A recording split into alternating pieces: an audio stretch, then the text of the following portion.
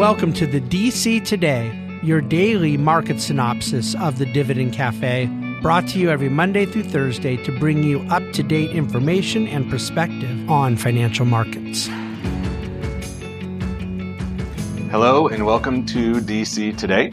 My name is Brian Seitel. It is Thursday the 16th, and another kind of more volatile day of trading to sort of go through, and a really pretty good amount of economic data that's out today that I wanted to kind of go through, with obviously the biggest headline still being sort of this ongoing ripple effects and reverberations through the financial sector in some of these banks, and I'll kind of touch on all of these things.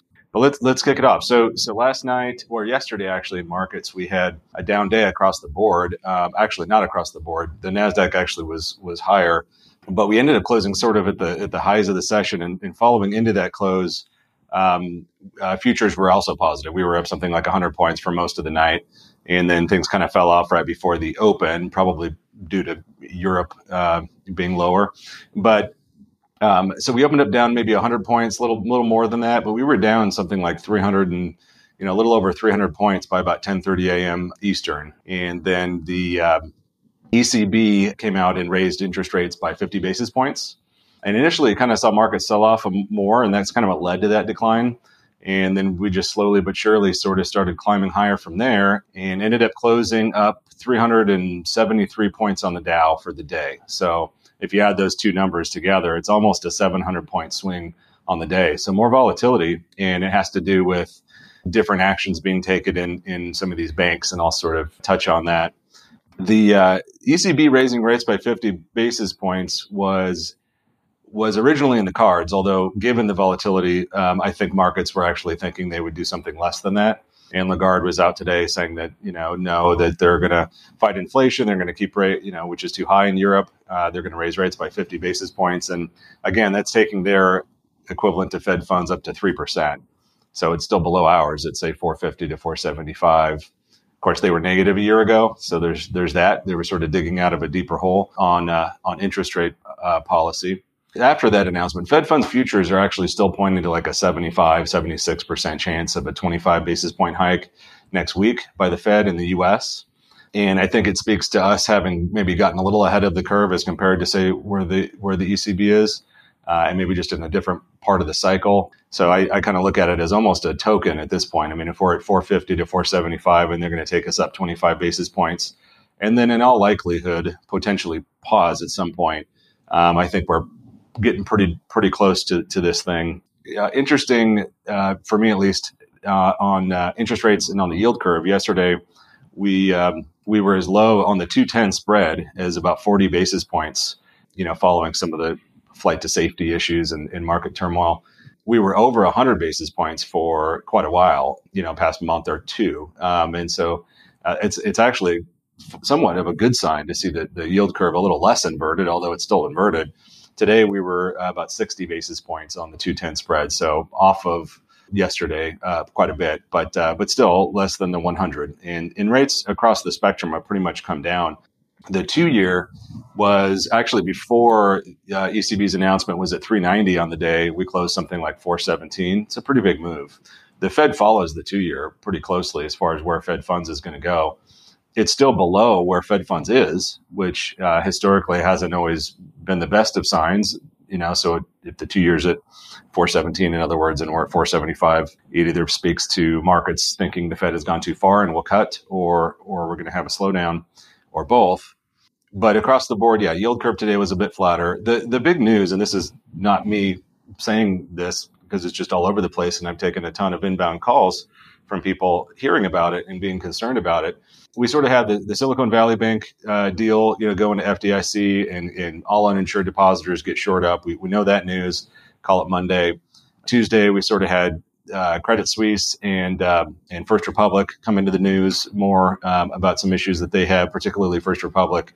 And overnight, the Swiss National Bank backstopped Credit Suisse with 50 billion Swiss franc, which was good on the day. And again, it was a combination of that somewhat, I guess, positive news, although Credit Suisse is still trading at $2 a share. So I guess go figure.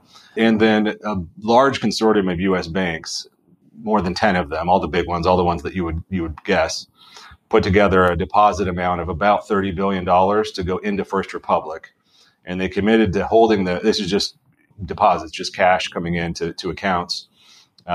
Because as there is essentially a somewhat of a run on that bank as deposits are coming out, they have the Fed to provide loans and they have the support, but really they need fresh capital. They need the ability to allow people to withdraw funds, withdraw cash. And as you know, banks are levered, and so there isn't as much on deposit as they've lent out and as of their liabilities are.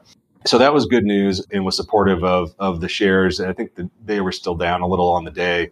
And they're frankly still down, 75% or so from the high. So I don't think it's over yet necessarily, but that was what was moving markets. A combination of Swiss Bank coming in for one of their bigger banks, and then a consortium of all of ours kind of supporting another fairly decent sized bank here. And markets were happy about that, I guess, for the day. But this is ongoing.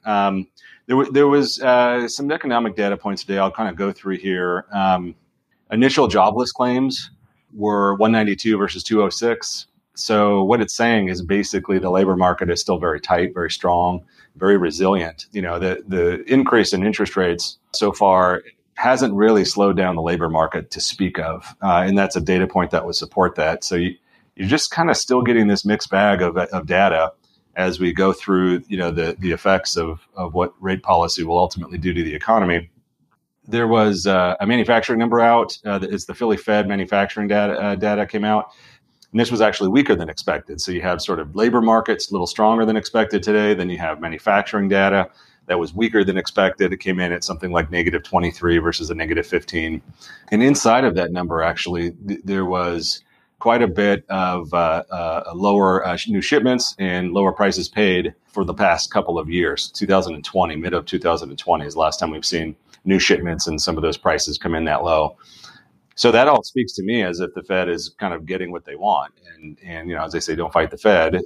And so, again, mixed bag. Labor still tight, manufacturing, some price numbers coming in a little weaker than expected, and that's good. And then somewhat surprising, at least to me, was that housing actually, for as many things as I've said negative about it, because it's technically in a negative environment right now with interest rates being so high and mortgage rates being so high and so on and so forth, housing starts and building permits actually today were higher than expected. They came in something like almost 10% month over month.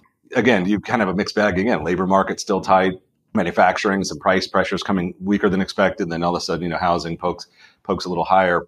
All these things Fed pays attention to. There's a lot of inbound inquiries now. And I put one in the Ask Brian section today about counterparty risk. It's come up a few times just because it's in the news a lot. People are hearing about some of these terms. They don't really fully understand what it means. And it's basically a risk of default of one financial institution causing issues for another. They hold assets on their balance sheet, and should those assets get marked down or they have to sell them, that can harm liquidity and that can harm the ability for that bank to stay viable. And I touch on that a little bit. So tomorrow we've got David back with you for Dividend Cafe, and he's doing more of a Q&A format, again, just because there's this great amount of inbound interest in what's going on in banks and, should people move money around and all that stuff. And so he's got a great kind of different format for you tomorrow on Dividend Cafe. We have industrial production tomorrow and consumer sentiment on the economic calendar. So not a ton, but a little bit of data that will come in. And of course, we'll see how everything trades overnight and into tomorrow morning. But with that, I'll let you go today. I appreciate you listening very much. I appreciate questions as you have them. Fire away. And I enjoy speaking with you. And if I don't speak with you, wishing you the best of luck on your March Madness bracket as we started the NCAA tournament today. And of course, a happy St. Patrick's on Friday if I don't speak to you. With that, I'll let you go. Thank you again for watching DC Today. The Bahnsen Group is a group of investment professionals registered with Hightower Securities, LLC, member FINRA and SIPC, and with Hightower Advisors, LLC, a registered investment advisor with the SEC. Securities are offered through Hightower Securities, LLC. Advisory services are offered through Hightower Advisors, LLC. This is not an offer to buy or sell securities. No investment process is free of risk. There is no guarantee that the investment process or investment opportunities referenced herein will be profitable. Past performance is not indicative of current or future performance and is not a guarantee. The investment opportunities referenced herein may not be suitable for all investors. All data and information referenced herein are from sources believed to be reliable. Any opinions, news, research, analyses, prices, or other information contained in this research is provided as general market commentary and does not constitute investment advice. The Bahnsen Group and Hightower shall not in any way be liable for claims and make no expressed or implied representations or warranties as to the accuracy or completeness of the data and other information, or for statements or errors contained in or omissions from the obtained data and information referenced herein. The data and information are provided as of the date referenced. Such data and information are subject to change without notice. This document was created for informational purposes only. The opinions expressed are solely those of the Bahnsen Group and do not represent those of Hightower Advisors LLC or any of its affiliates. Hightower Advisors do not provide tax or legal advice. This material was not intended or written to be used or presented to any entity as tax advice or tax information. Tax laws vary based on the client's individual circumstances and can change at any time without notice. Clients are urged to consult their tax or legal advisor for any related questions.